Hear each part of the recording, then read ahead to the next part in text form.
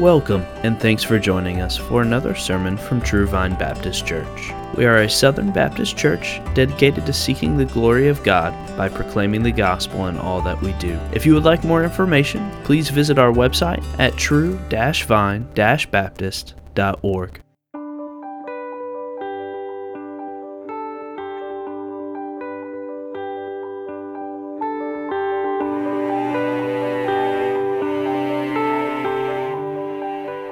Getting to hear some other voices besides mine.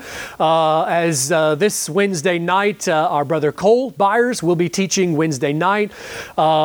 Sunday school a week from today, Mr. Jeff Collins will be teaching. Pastor Ben will be preaching next weekend, bringing the word. Are you still in Ephesians there? Working through that, looking forward there. This is 1 week out of the year I spend with my mentor and go get discipled by him. So I'll be doing that this week. So please come out to some of the others who are going to be teaching. One other thing to just kind of mention, if you haven't seen it or know about it yet, if you drive out past the land there, you'll see stuff that is happening out there, which is good news, some progress being made, so exciting things there. Let me just remind you and ask you to very intentionally, please pray for some of these requests we've passed on. If you'll make that a part of some of your regular prayers, praying that God would bless the process. Praying that He would provide abundantly, stir hearts to give, praying that the Lord would bless us as a church in unity and right attitudes and perspectives and work that we do as we're leading to this there. Romans 12, let's read the first two verses. Last time here, we're going to look at these last two phrases of verse 2. Let's start in verse 1 to get the context. The scripture reads, "Therefore I urge you, brethren, by the mercies of God, to present your bodies a living and holy sacrifice acceptable to God, which is your spiritual service of worship. And do not be conformed to this world, but be transformed by the renewing of your mind, so that you may prove what the will of God is, that which is good and acceptable and perfect." Let's go to our Father and ask for help. Our gracious God, we, a bunch of weak, frail sinners who break your law, are gathering here to draw near to you. We are amazed that you ever looked on us with mercy. We who deserve to be in hell right now, deserve to be burning. You sent your Son. You sought us. When we were uninterested in you, you drew us to yourself. You worked the new birth. You've applied the blood of your Son to us. Oh God, we're grateful.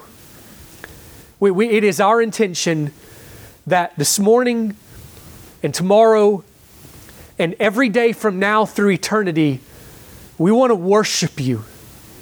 We want to express our gratitude for the mercies that you have given and glorify you for who you are. So God, we pray, help us to do that. We want to obey you. We want to please you. We want to do what Romans 12 is preaching to us here, to offer up our lives as sacrifice, and specifically with what we're going to talk about this morning, learning what it means to approve of your will, to regard what is excellent as excellent. God, we pray, give us help. Please send your Spirit, so that the truths that are here in your word, we will rightly understand them, that we will come to learn and know your will, but beyond that, that our hearts will rejoice in your will. We will hold your will as worthy. And God, that will order our lives around it to obey. So please apply these things, we pray. Everything that needs to happen for those things to take place, please bless. From us being able to pay attention for a duration of time, to me being able to preach in a way that's helpful and useful, to all of us worship by receiving. We pray that you do that. Please bless our sweet little ones in the next room as they recite your word. Bless this, oh God. Please work for good, we pray, and we ask all of it in Jesus' name. Amen. Years back, there was a study done where a large group of people were brought together, and they were presented with a new concept. They were given information and they made sure that it was a concept that they had never encountered before. And then immediately after hearing the spiel, the pitch given by the speaker there, they were called upon, they were asked to believe what they had been told. But this new information challenged some old beliefs, and so it would be difficult. And the point of the study, unbeknownst to the people who were there, the point of the study was gauging, was evaluating, how do people think? How do they determine beliefs? How do people make decisions in their life? Roughly 50% of the people, immediately, without any further consideration, without asking any follow-up questions, just merely based on their gut reaction, responded immediately by saying, yes, they believe this and intend to make decisions in the future based on this information. Roughly another 30-ish% immediately responded without asking any further questions, without any time to consider, just immediately responded in the negative. No, they did not believe this. Another 15% asked for some more time to consider it, but didn't actually ask any follow-up questions, didn't do any more research, just wanted more time. And only about 5% analyzed the details, asked questions, did research, took time to try to weigh through what they had been presented with, and then came to a careful kind of conclusion. Now, John MacArthur is the one who quoted the study there, and he says the conclusion of the study is that only about 5% of the population thinks, analyzes when it comes to determining what will I believe. Another 15% of the population thinks that they think, but doesn't actually think. And roughly 80% of the population just gut reaction. Just, how does the information make me feel? Determines beliefs based on emotion and even moods and such. It's also probably the case that most everybody thinks that we're in that 5%.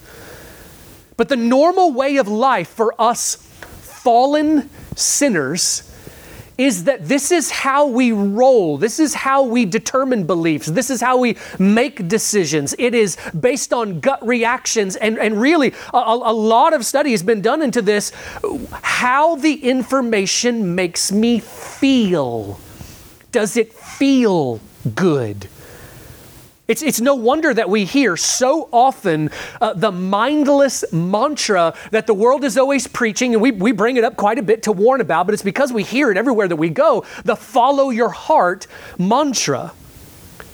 But Scripture tells us that our hearts are deceitful, our gut, our emotions, they're controlled by the flesh. But even for us who are in Christ and have the Spirit, and then there's been a change, we're still influenced by the flesh that remains. And what Scripture calls us to do, Scripture calls us not to trust our heart, but it calls us to think, analyze, determine, evaluate, discern, to carefully come to conclusions about what is true, what is excellent, what is valuable, and then to order our lives accordingly. The Christian is called, listen, the point of my illustration is not just to be like the 5% that was very careful. The Christian is called to live a life of reflection on the Word of God. A life of regular and continuous reflection on the one book given from heaven.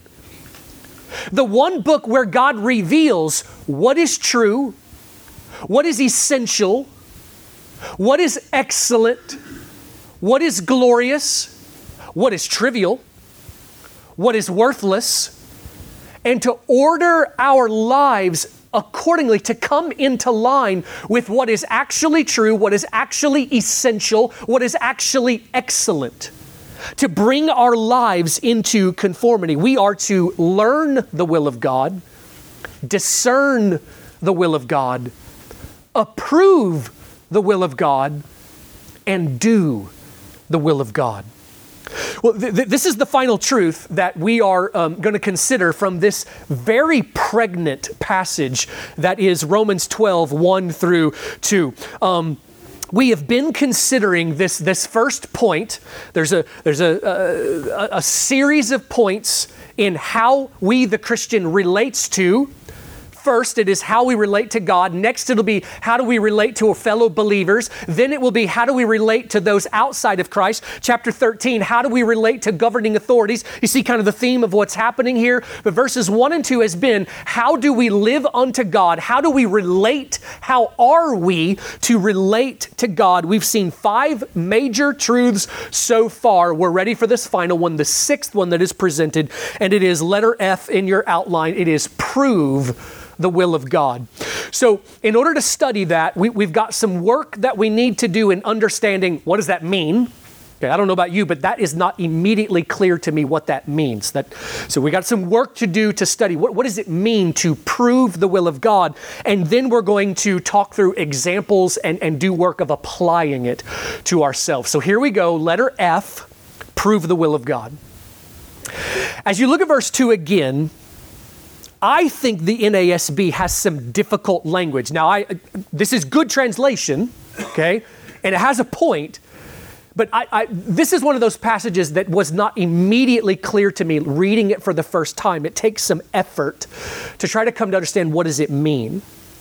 Some other versions, let me throw them out there, and then we're going to talk about what the variation is. The ESV, if you have that on your lap, it's very popular here, says that by testing, you may discern what the will of God is. That's easier to understand, but why the difference? Before I answer that, here's the NIV. Then you will be able to test and approve what God's will is. So that's a lot of variation in the language. So why the big difference?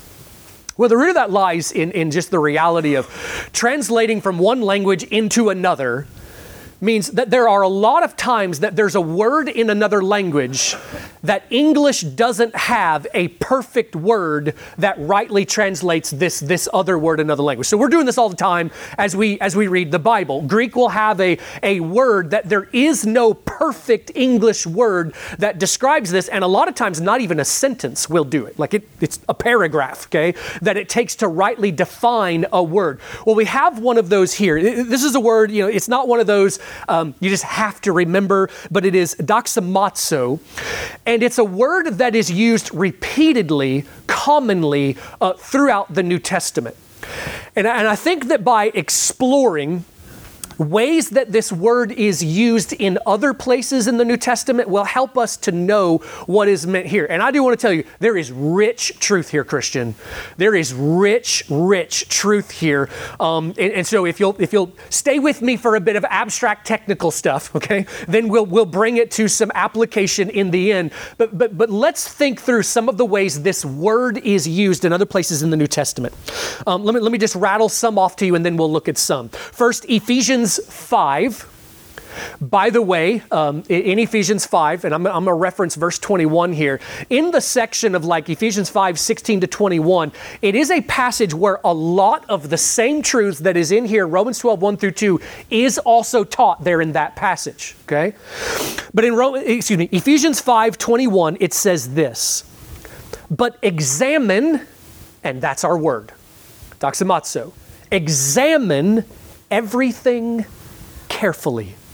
Hold fast to that which is good.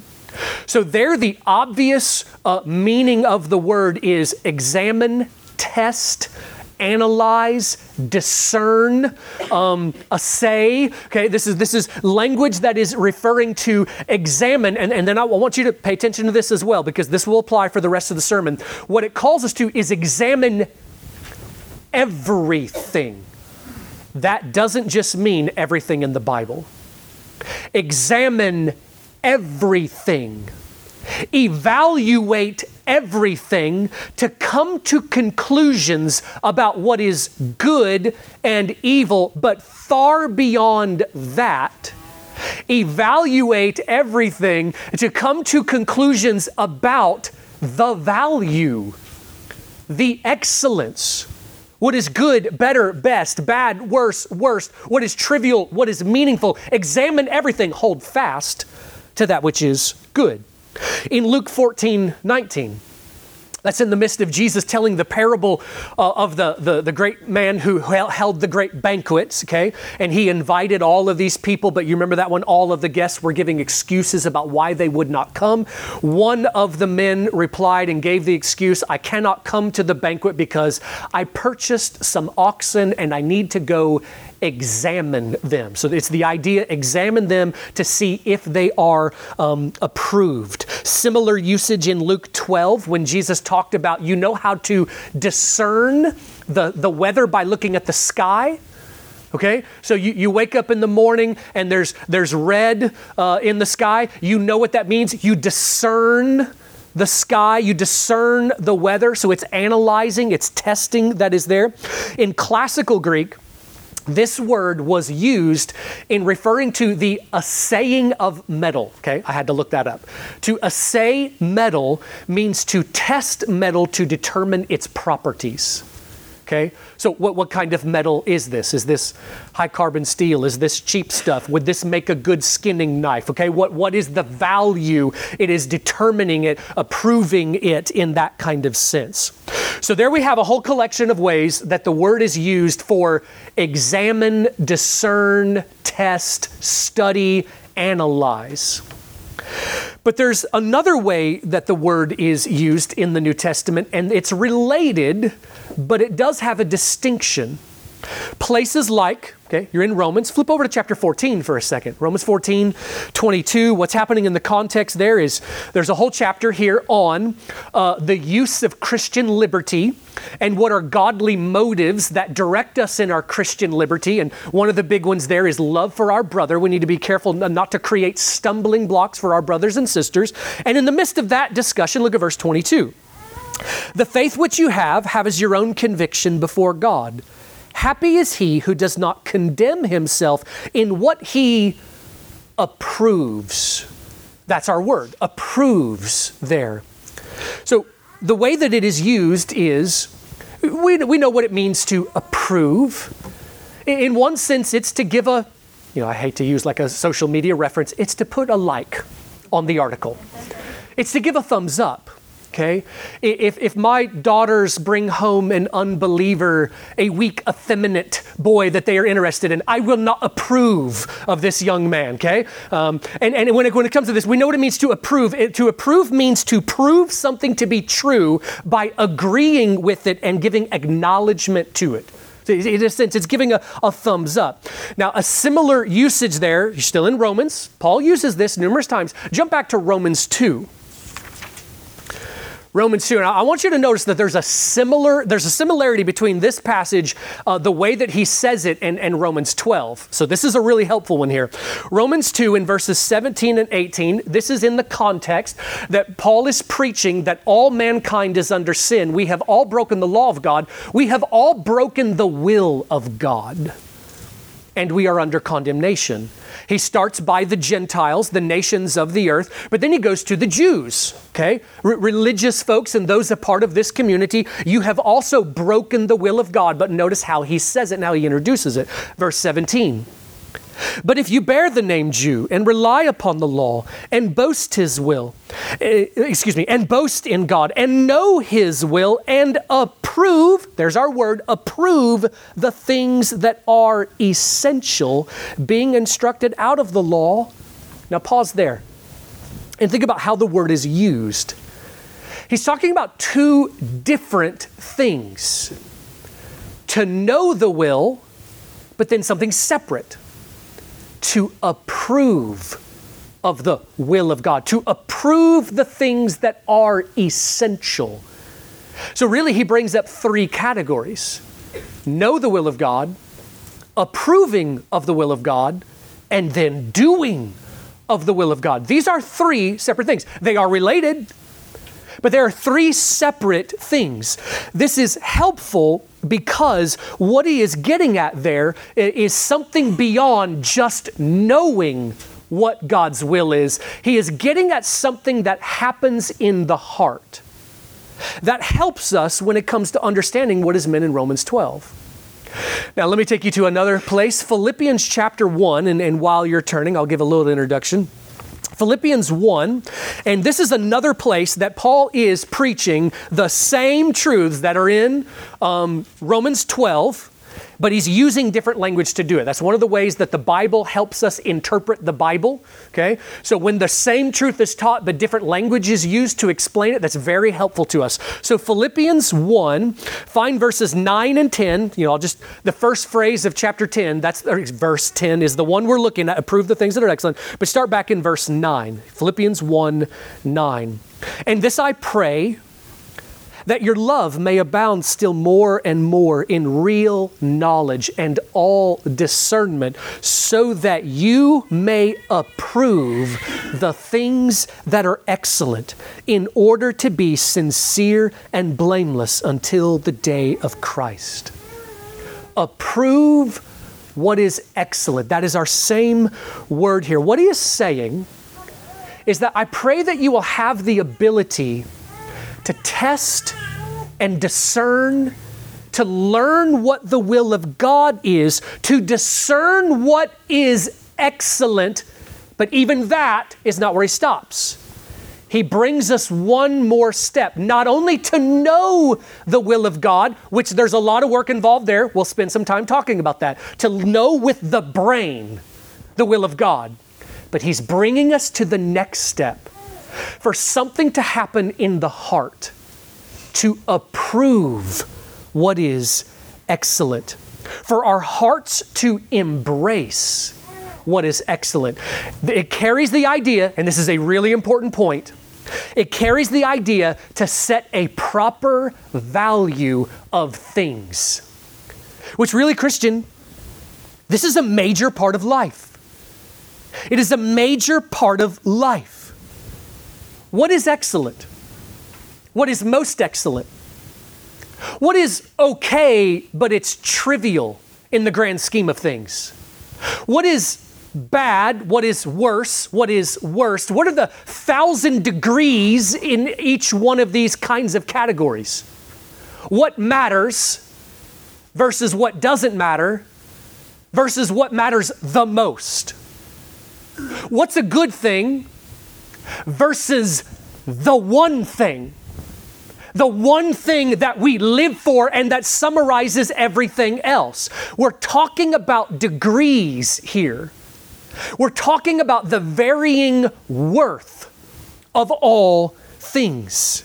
This is a major part of life. We often don't realize it, but we have a value that we have set to things in our life. We've made a judgment call along the way. We're often unaware of the value we put to it. We are often deceived about the value we put to things. But we've made a judgment call about how important, what weight of essentialness or glory or excellence we have put to various things in our life. One man says that he loves the Lord, and he confesses Christ unto the degree of being eaten by lions. Another man says that he loves the Lord, but he stayed up too late Saturday night. He's tired Sunday morning, so he skips worship. They both say the same thing, but there's a different regard for what is essential. There's a different valuing of what is excellent there. These last couple of years, God has used COVID to do a lot of testing and revealing, challenging each one of us and growing us. And, in the church as a whole, there's been a lot that's been revealed about what we truly believe. I'll use kind of an obvious one. We, like the church, has seen things like folks who would be willing to take their kids to a sports tourney, but we can't go to church because COVID. What was revealed there?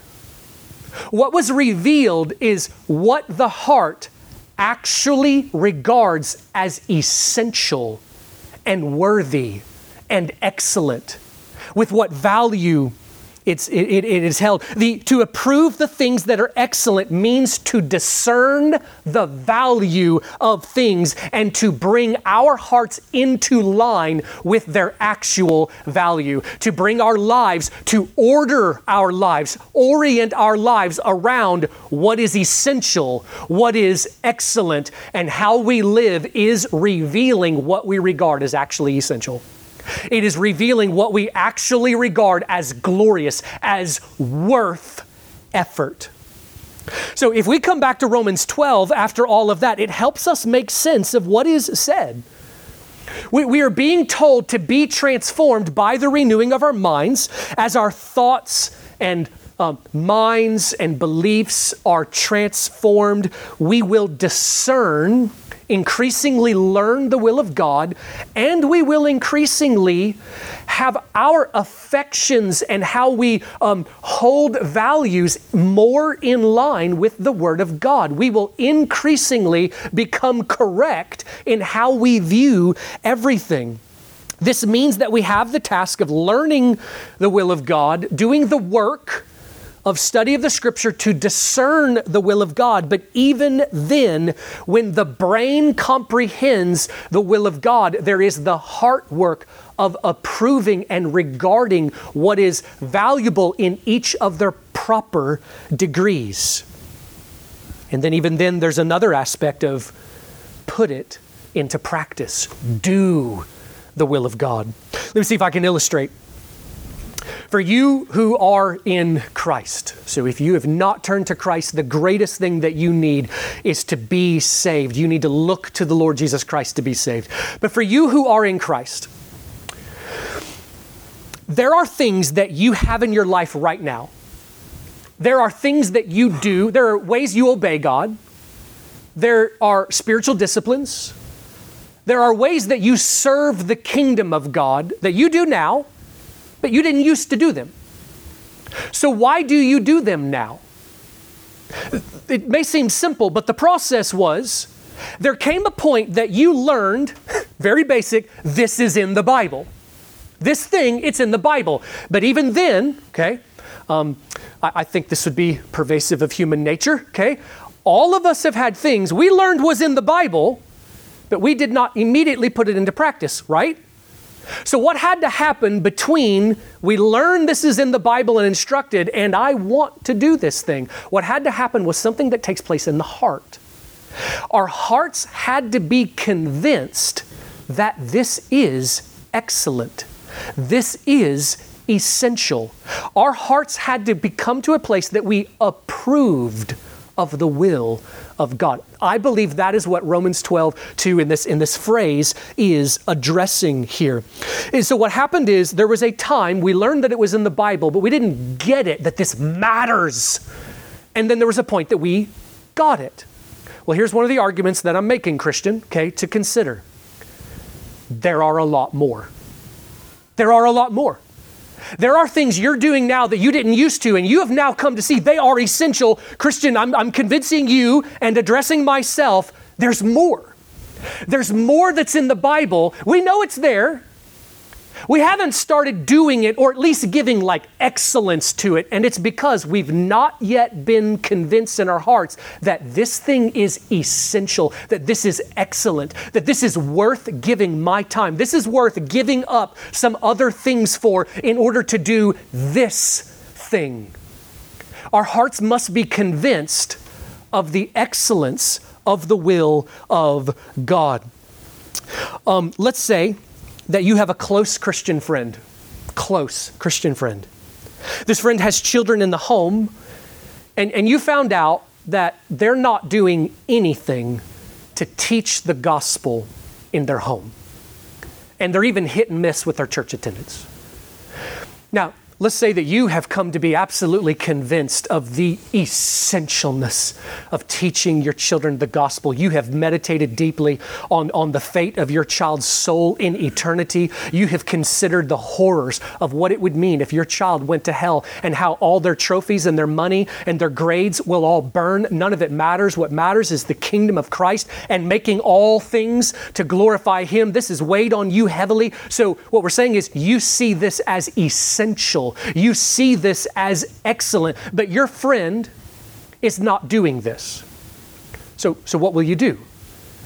Well, you probably start off with something just really simple of just saying like, hey, you really need to be teaching your children the gospel.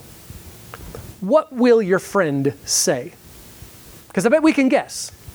What's your friend going to say? I know. What your friend is declaring is, I am aware that this is in the Scripture. You might follow that up with, look, you don't understand. This is important. Your friend might say, I know it's important. They think that they think it is important. But what we're getting at here is that there is a reality between the difference in knowing the will of God in the brain and the heart feeling deeply, this is essential, this is excellent. And what the Bible calls us to do is to live a life of reflection and study, immersion in the Word of God, and it will be fixing our priorities so that we see what is most excellent, what is worth giving our life to, and what is trivial. And more we will be removing what is trivial from our lives. We must embrace the will of God, see the excellence of the will of God, approve it from our hearts, see the rightness and goodness and essentialness, the value of the will of God. Our hearts must say amen to what the Bible shows is excellent. Let me take some more examples here of what we're talking about, because I think it's possible that somebody is saying to themselves right now, I don't see what the big deal is. I know right from wrong. Well, it's a lot more complex than that. Jump over, if you will, to 1 Thessalonians chapter 5. 1 Thessalonians 5. There's a section here, and I'm going to intentionally be convicting, and it is just as convicting to myself as I read this and ask questions. We've got a passage here starting in verse 16, 3 verses. Easy to understand. All of them hard to do. All of them hard to put into practice. 1 Thessalonians 5:16. Rejoice always. Easy to understand. Hard to do. Look at the next one. Pray without ceasing. Same thing. We get it. Hard to do. Verse 18. In everything. Let me clarify. Not in most things. In everything, give thanks. Watch the rest of this verse. For this is God's will for you in Christ Jesus. Now, that phrase applies to all of the commands he just gave there. So we could read each one of those. Rejoice always, for this is God's will for you in Christ Jesus. Christian, let me ask a question that is very convicting to me as I ask it. Do you rejoice always? Let me be facetiously cold here, okay? Why not? It's in the Bible. We know why, okay? What I'm trying to illustrate is bringing our hearts to love the will of God. This is way beyond the difference between just like knowing murder is wrong, okay? Yeah, that's a part of learning the will of God. That's really kind of baby material. Murder is wrong. I mean, apparently it requires some discernment. We live in a nation that's regularly murdering the unborn and chanting about it and marching in streets about it. Apparently it requires some discernment. But when it comes to knowing right from wrong in terms of things like murder and whatnot, like we get it, that's wrong. But discernment is way more than knowing good versus bad. It's knowing things like what is excellent, what is more excellent, what is most excellent, what's the one thing. what in our lives is trivial. It's not evil, it's just trivial. And we're spending too much time on it. This is what discernment is. And this is what bringing our hearts to approve of the will of God is. There are hundreds of elements to the will of God. 1 Thessalonians 5, we just mentioned 3 quick things there. 1 Thessalonians 4:13 says that this is God's will for you, your sanctification. There are hundreds of elements to God's will for our lives. Now let me talk just a bit about discerning the will of God and some of the work involved in the brain, okay? Discerning the will of God, learning the will of God, and then connect it a little bit later to some of what it means to approve the will of God. So in Hebrews 5, the author there wrote a pretty strong corrective word to those believers who received that letter, if you remember that chapter. In chapter 5, he starts to get into some real deep matters of the gospel. Melchizedek is a type of Jesus. Just getting into some real deep stuff. And he kind of pauses, and he takes a parenthesis to give a rebuke to the Christians. He says this, I'm summarizing. He says, I'd like to go deeper with you, but I can't. And the reason why I can't is because you have been negligent with the Word of God. By now, you should be teachers. Do you remember that phrase? You should be teachers, meaning from the time you have been saved until this point, if you had been doing the diligent work to study and reflect on the Scriptures, you'd be able to be a teacher now. But you're not a teacher, and not only are you not a teacher, I can't even go deeper with you right now, what I want to say to you. Now, I'll take a parenthesis here. What does that teach us about the will of God? Okay, that shows us some things about God's expectations for us and the Scriptures that we are to be applying diligence in the study of the Scriptures. But he finishes up that passage by saying this. Here's what he says. Solid food is for the mature, who because of practice have their senses trained to discern good and evil. He says, I want to give you solid food, but you need milk. So I'm going to repeat some milk to you. Solid food is for the mature, the people who have practiced and their senses have been trained to discern good and evil. Part of the point that I'm trying to make is do not think of discernment as easy stuff like bad versus good. This is far beyond this. Discernment of the Word of God and then looking at life to evaluate all things, it requires an amount of wisdom that is beyond us. This is a broken and complex world. This is messy. Life is messy. This world is messy. We Christians are just faced every single day, but especially during certain seasons where the right thing to do or the good thing to do, the better thing to do, 100 degrees of better, and then the best way to respond to this, it's not easy to know. In every situation where you and I need to speak, there's like an unlimited number of things we could say and ways we could say it and the tone of voice we should have when we say it. What's the best way? That's the work of discernment. Okay, when it comes to actions that we need to take. So a lot of times in life, it's not just there's the good thing and the bad thing. There are times where that's the case. Okay, but a lot of times of life, it's not just 2 choices, it's 5,000 choices. And there's a whole lot of degrees that would be in the realm of obedience, but they're not all equally wise.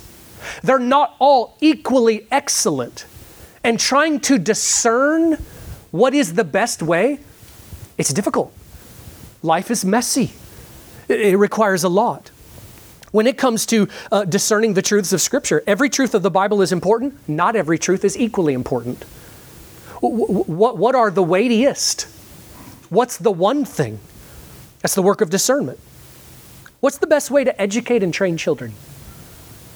In this one church, we have at least, that I can count, 4 different ways that people who love God and are trying to be faithful to the Bible are educating and training their children. Public school, homeschool, Christian school, and a mix. What's the best way? How are we as Christians supposed to respond when our government oversteps its God-given sphere of authority? There's a lot of different ways to respond. Christians from various times and places have responded in different kinds of ways. What happens when, all right, here's a dilemma that the early church faced, okay? And it has connection to our day. What happens when, in the early church, they faced this dilemma that Roman citizens were required by law, except for the Jews, because they had an exemption. Roman citizens were required to worship Caesar. Required. And there were times where they were called to task on that at the very least, what they were commanded to do is you have to at least take a little pinch of incense, you have to put it in the altar, and you have to say with your lips the words that Caesar is Lord. So Christians were regularly put in this position that I either do this or I go to the games in the Colosseum where I will be eaten by lions. There were times that Christians, professing Christians, churchgoers, they came to the moment and they fell. They compromised. They were intimidated. They gave in. They gave the pinch. They said the words. They spared their life. But then a year later, they felt awful. They had guilt. They wanted to repent. They wanted to come back into the church. The early church faced this dilemma. How do we handle this? What do we do with these folks? What do you do when biblical Christianity becomes illegal? Do you leave that place? Do you stay and get arrested and shot? Do you make a public appearance but work in the underground church? Christians from history have done all of those things and variations of them.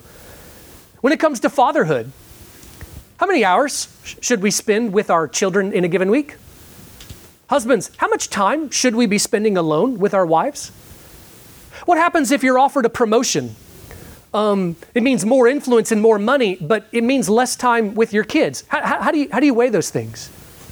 What I'm getting at is there are thousands of elements of life that are not cut and dry, like there's the good thing, the bad thing.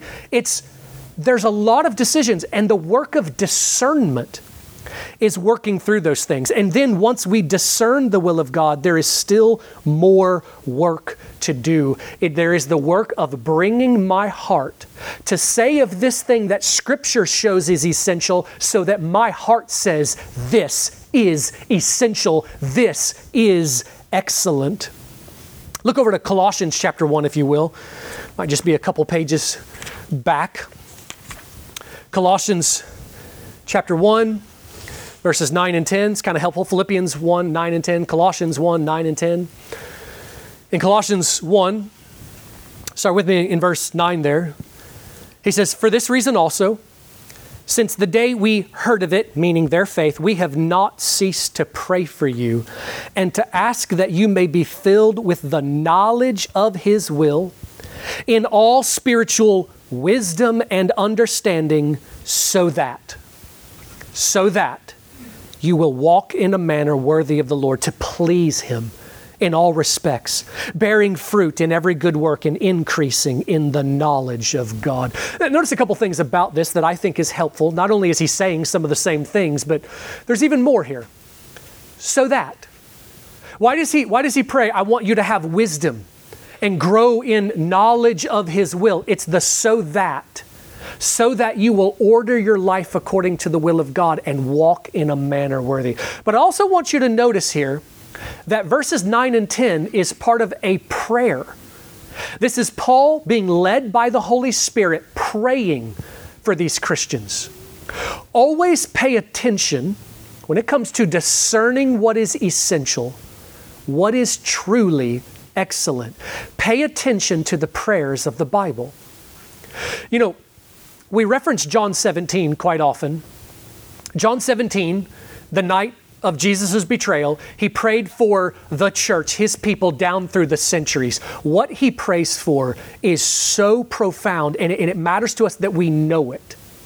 Jesus prays that his people would be kept in his name, that we would be sanctified by the word of God, that we would increase in the knowledge of God. He prays that we would come to spiritual maturity. He prays that the church, believers, would have unity and peace with one another, that we would love one another.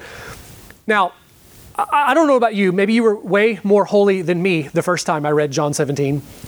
But I can remember being a new Christian and reading John 17 and thinking to myself, seeing all these ways that Jesus prays for spiritual maturity and thinking, that's nice, but I kind of wish he would have prayed this. What's the this that I wanted? Well, at the time, it was things that mattered to me in my heart. As a new believer struggling with loving the Word of God and seeing it. Okay? And there's really kind of a light bulb thing when we come to understand, when we come to see why it is that Jesus prays for what he does, that the things that he prays for are the things that are truly essential, that these are the things that truly matter, that this is the weightiest of stuff. Okay? We are in a never-ending battle of the trivial versus the excellent. We're in a never-ending battle, the trivial versus the excellent. Christian, what gets our time? What gets our energy? What gets our attention? What are we spending our talents on? What do you spend your time on? Let me give you the answer. It's both comforting and convicting. What you think is worth it. What do we spend our time on? We spend our time on that which my heart truly regards as essential and as excellent. And what needs to happen is that we grow in knowing the will of God and bringing our affections and what we regard as worthy to come in line with what is actually worthy. Because Christian, Jesus said, it is the Spirit that gives life, the flesh profits nothing. C.S. Lewis kind of summarized it by saying, all that is not eternal is eternally out of date. Okay? All that does not last forever, in the end, it is irrelevant. I mean, you think about what occupies our thoughts. You think about what we spend our time on. We know that in our natural state, we spend our time, we spend our thoughts just constantly thinking on what is here, the desires that our body has. It's not always evil desires, but it is entirely just about what is here, what is here, what is here, the now, pleasure, comfort, now, more possessions, more this. And if we're not careful, this will dominate our thinking and our time. Scripture is calling us to see what is eternal, what is significant, what is essential, what is excellent, and begin to order our life so that our thoughts, our energy, our time, our talents are spent on this and not on the trivial. So Christian, to highlight this just a little bit more and to give some application, let me ask this. Christian, do you read the Word of God? Do you reflect on the Word of God, spend time in the Word of God on a daily kind of basis? If the answer is yes, then that means there came a point you learned this is in the Bible and I'm told to do this, and your heart said this is essential. Now here's what's frustrating. So frustrating, okay? We can come to a conclusion like that and then eventually be seduced and drift away from it, and then we got to learn it all over again. It's infuriating. We can come to understand things and then forget it and have to relearn it. But if you've not yet begun daily worship by reflecting on the Word of God, here's what I suggest to you. You know that it's in the Bible, but your heart has not yet come to hold, this is excellent. This is worth it. The same goes with prayer. Christian, do you regularly spend significant time in prayer lifting up your requests to God?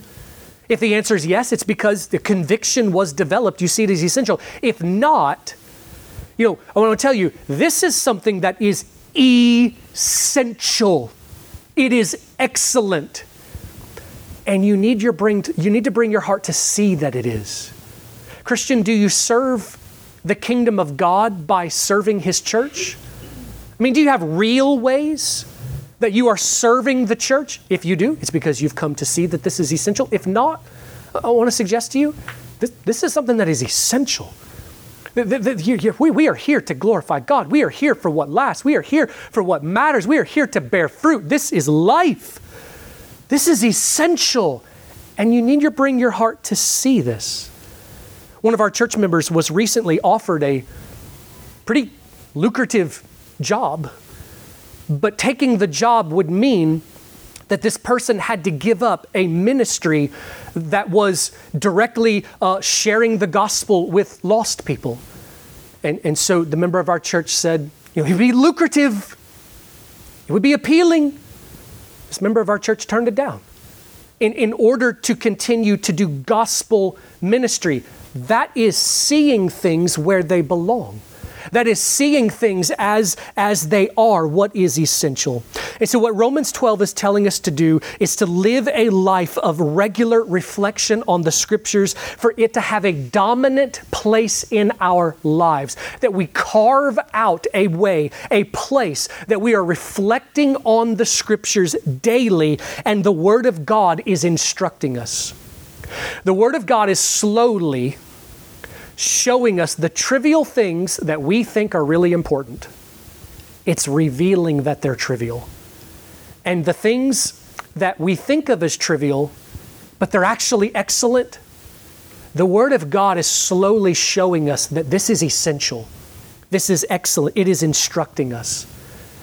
In Philippians 4:8, last verse I'll ask you to go to, Philippians 4:8, Paul's winding down that letter and he says this, "Finally, brethren, whatever is true, whatever is honorable, whatever is right, whatever is pure, whatever is lovely, whatever is of good repute, if there is any excellence and if anything worthy of praise, dwell on these things," or ponder these things. Christian, I want to encourage you, your life needs to have room for pondering. Your life needs to have space for long walks where you take a verse of the Bible and you just reflect on that one verse. Or for you, whatever your thing is, sitting by the lake or sitting in the recliner before everybody gets up, whatever your way is, your life needs room to do Philippians 4:8. One of Satan's big strategies with us is always trying to make us as busy as possible, because busy people don't spend time to deeply think. We need to make room in our lives for the reflection of the Word of God, to spend time reading the Word, to spend time in silence, thinking on the truths of God, time for prayer, time for spiritual disciplines. We must be continuing progress in the work of the Word so that the transformation happens, we learn the Word of God, and we approve of the Word of God. Well, that sums up this first section of Romans 12. Wraps up verses 1 and 2, how we are to relate to God. And Christian, really, verses 1 through 2, it is the Christian life. I mean, when we talk about just practically on a day-to-day basis, it's spoken in broad, general, kind of umbrella terms, and we need to get more specific, and it's going to get more specific. But when it comes to these broad ways, this is the day-to-day Christian life. So Christian, I appeal to you, brothers and sisters, I appeal, remember the mercies of God every single day. Every day, there are certain thoughts we need to think. There are some thoughts in the Christian life that need to pass through our minds at least once a month. There might be some others that at least once a year we need to think that thought. There are some thoughts we need to think every single day. And one of those is, there is a reason why the first line of the model prayer that Jesus taught us is, "Our Father who is in heaven." Christian, every single day, remind yourself, I am a child of God. My Father is in heaven, and I have been made a child of God at great cost. Jesus bled. Jesus suffered. At great cost, I have been redeemed. And make that to awaken gratitude. And out of that gratitude, think through Romans 12, 1 through 2. It wouldn't be a bad practice. Well, there's a lot worse things we could do than to read chapter 12, verses 1 through 2 every day of our lives. Every day of our lives, reflect on those verses right there, and to make it into a prayer and to put this into practice every day. Reflect on the mercies of God, stir gratitude in the gospel, and then lay our lives down as an offering. Live in holy obedience. Resist our sin. Be transformed. Renew our minds. And prove the will of God. And if you're here with us and you're thinking as we talk about some of these things that maybe you'd like to start pleasing God, but you're not really sure where to begin, you think to yourself that you'd like to be right with God and like to know that you have eternal life, but you're not sure where to start. Some really good news is that Jesus just clearly tells us, here's where you start. Here's the very first thing. The great need that every single one of us has is the forgiveness of our sins. That's where you start. Listen, you do not start by just thinking to yourself, I'm going to leave here and I'm going to start being really good and try to earn my way into heaven. You will not be able to do it. The starting point is, even while we are in our sins, we come to God through His Son. Believe in the Lord Jesus Christ. Trust in Him. I know that can sound really simple. You'll find that it's not, okay? It's not just believe that He exists. Trust Him like you trust the chair you sat down in. Trust Him. And then pray to God and ask Him to save you. Tell Him that you believe in Christ and that you want to be saved, and ask Him to save you. The invitation that I give is, if you want to talk to somebody about that, find me on your way out the door and we can talk some more and I can show you some more from the Word. But let's pray. Our Father in heaven, we pray, help us to live this, apply this, and put this into practice.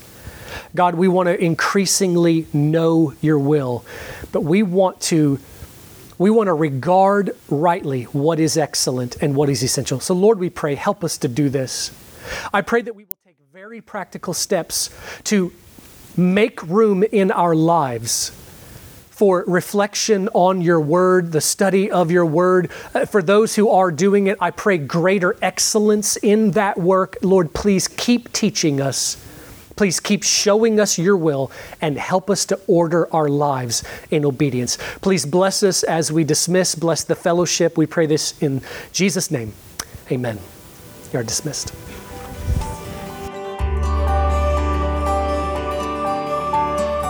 Thanks for listening, and we hope you enjoyed this week's message.